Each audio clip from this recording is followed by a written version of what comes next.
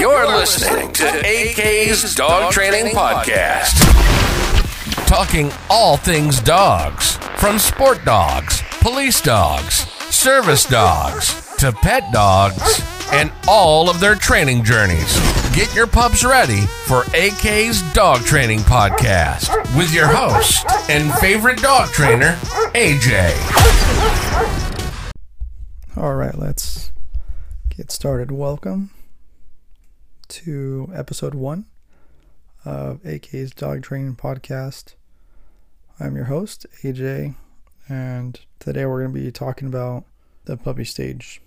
So episode 1 is just going to be the puppy stage. We're going to be talking about from 8 weeks all the way to 4 months. 8 weeks being the most crucial time. Usually that's the time when most people bring their pup home, to about 4 months as they start to become teenagers. Whether you're training for a future working dog, a service dog, a canine, or just simply your beloved pet, a couch potato. Typically, the foundation is pretty much the same for most dogs. I don't do anything different, and I hope that the information that I talk about today will be helpful to you. So let's get started. So you might have already brought home your little cute baby loving pup. So congratulations, but I know it can be a very exciting time and also very challenging. So the 8-week time frame when you bring your pup home is a big game changer, right? Whether it's 8 weeks at home and the pup. So typically what I do when I bring a puppy home, I will bring them home, and then usually for the first day or two, they get to hang around in their crate and just decompress, right? Because it is a huge change between being in their old environment and then being taken away from mom, their litter mates, to being with some new person, some new stranger I've never even met, right? Because at the end of the day, you are a stranger to them. Obviously, that will change in the near future, but their whole world just got changed around. So I typically try to let them decompress for a day or two, and then once they realize, hey, things aren't so bad here, I will start to go into their hand feeding, right? I know with my last dog, I had an American Bully. He's about 3 years old, but I didn't start to hand feed him till he was about 4 months old, and that's because I just didn't know any better.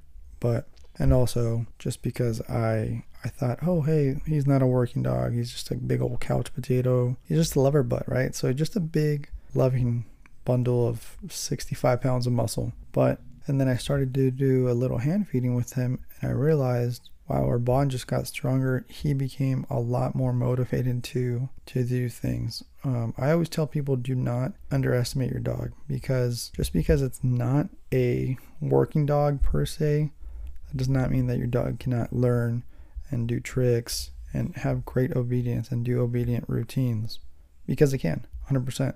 Like I said, when I started to do things with him, but also I was kind of annoyed with myself just because I underestimated the dog. In reality, all I had to do was find something that motivated him. He was a very food motivated, and as soon as you brought out the food, he was into it, right? So he would throw his butt in the air and get by your side as we started to work on our healing, throw his butt backwards, usually shaking something or hitting something just because of how excited he was when he would go into a down. But that just shows you how excited he was. And once you find your dog's motivation, it's fun, it's easy. Once they start to catch on what you're doing and what you want from them, they become a lot more in tune. The bond between you and them is a lot better, right? So when I get them at 8 weeks, let them decompress for a few days. As they become a lot more aware and comfortable in their environment, I start to hand feed. And by hand feeding, I grab their meals. If they eat 2 cups a day, and usually puppies eat, let's say puppies eat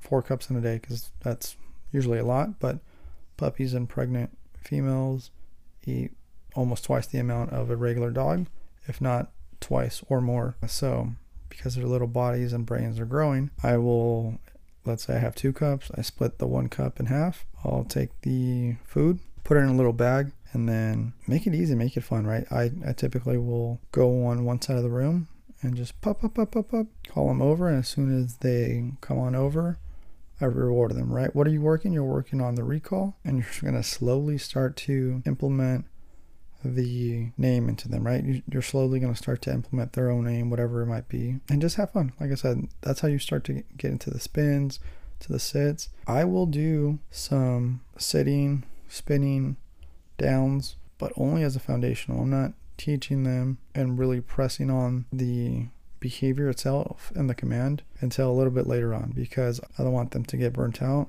So just a couple minutes, right? A couple minutes here in the morning when you're feeding them, a couple minutes at night, and maybe another session in between the day if you have time. So in total, maybe 5-10 minutes throughout the day, sometimes 15, but don't overdo it, especially with puppies, because you don't want to not only overstimulate, but also just tire them out to the point where they do not want to do this anymore, right? You start to overtrain. Your recovery time is a lot longer. Mentally, your fatigue is a lot different, right? So you're not all there.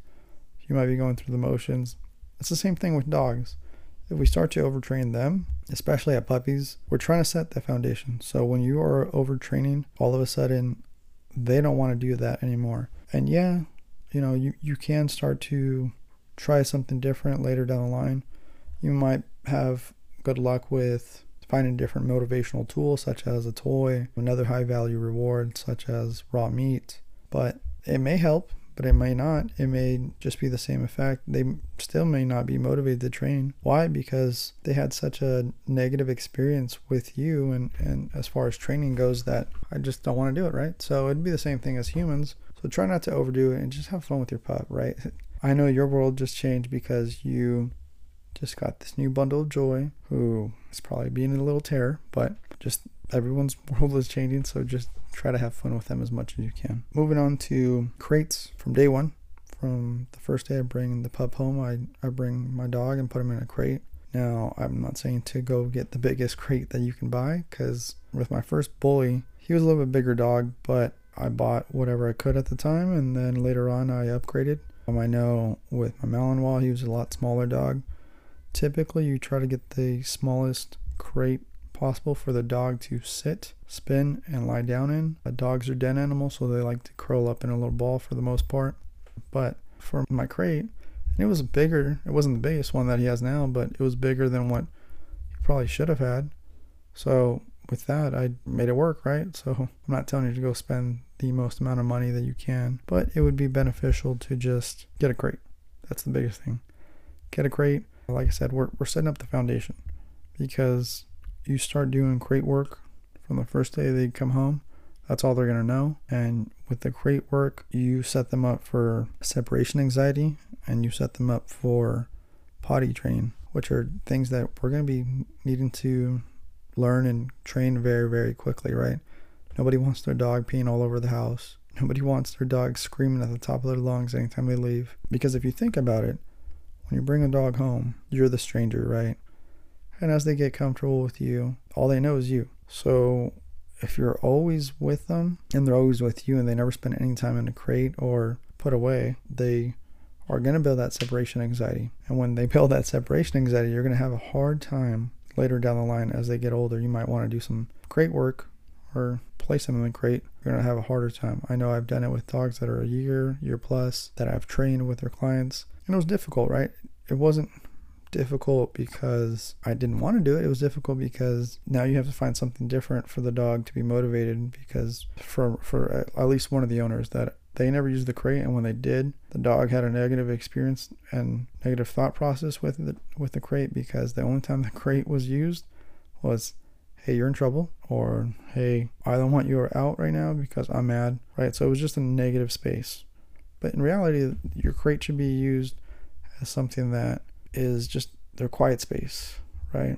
Something that's comforting to them, because they are den animals. Whether you have kids or not, they should be able to go in their crate and just decompress. That's the one spot that they can decompress. Yes, they might have your bed, but it's crucial to be using a crate as you're setting them up down the line, okay? Second thing, food bowls. I know some people might say, oh, I have a working Malinois, I don't use food bowls. Yeah, all right, whatever. I have two Malinois. They're both working breeds and working lines. But what I did is I went to the Dollar Tree. I bought two bowls, one for her water and one for food, because I'm being realistic, right? And then some days you might be running late. Typically, like I said, I would like to do, as a puppy, maybe break it down their first meal, do some training for their dinner, and then maybe a few minutes of a session in between the day. But if you're running late to work, you might not have 5-10 minutes. So you get your food and you put them in the crate, right?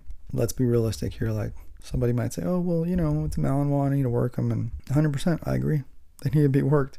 But you might not have the time. I know I have a hard time waking up early. I'm definitely a night owl. So yeah, if I have to wake up early and I'm trying to work the dog before I leave, and I just so happen to sleep in a lot longer than I need to, well, I'm sorry, they're still going to get fed, but I'm not going to hand feed them. So I'm just being realistic.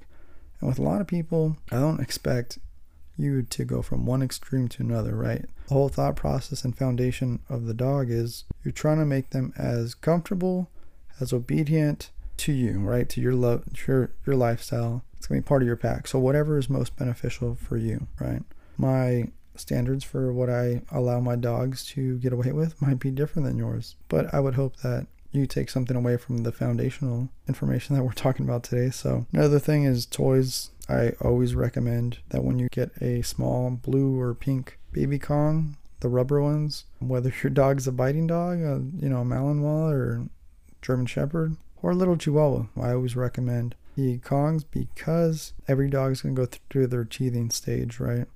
And it sucks, but at least they have something to bite on. And you can always put treats and raw food, peanut butter in there for them to work on, give you some time away or some quiet space and let them just munch on it. So I love to use Kongs, and then I know people love to buy their plush toys, and for my puppies I usually buy them one plush toy. I don't buy my dogs plush toys now because they typically will go lasting between a few minutes to a few hours, and that's about it.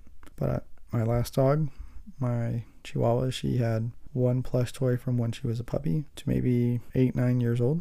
She carried it around all the time, right? She never ripped it. She loved to play with it, but I think that one used to have a squeaker before the squeaker died. But I think at least one plush toy would be good. I don't do bedding just because my dogs end up ripping it, but every dog is different. So at least as puppies, maybe get them a small little bed for them to lie on because they might not be menaces quite yet. So yeah, I think that is good to set up with for at least the first few weeks of bringing home a new puppy. And I think it's very crucial to just, get as much as you can done with them as possible. And that would be the ending of our conversation today. So I appreciate every single one of you. I hope to bring in a lot more information for you as we go on this puppy journey together. And any other questions you may or may not have, let me know. You guys can reach us, and by us I mean Knox and Zuri, the Belgian Malinois, on Instagram at AK's Dog Training. That's AKS Dog Training, as well as on TikTok at AKS Dogs Train. No ING. Thanks. This concludes today's episode of AK's Dog Training Podcast. Tune in next week for our next episode. As always, don't forget to train the dog in front of you.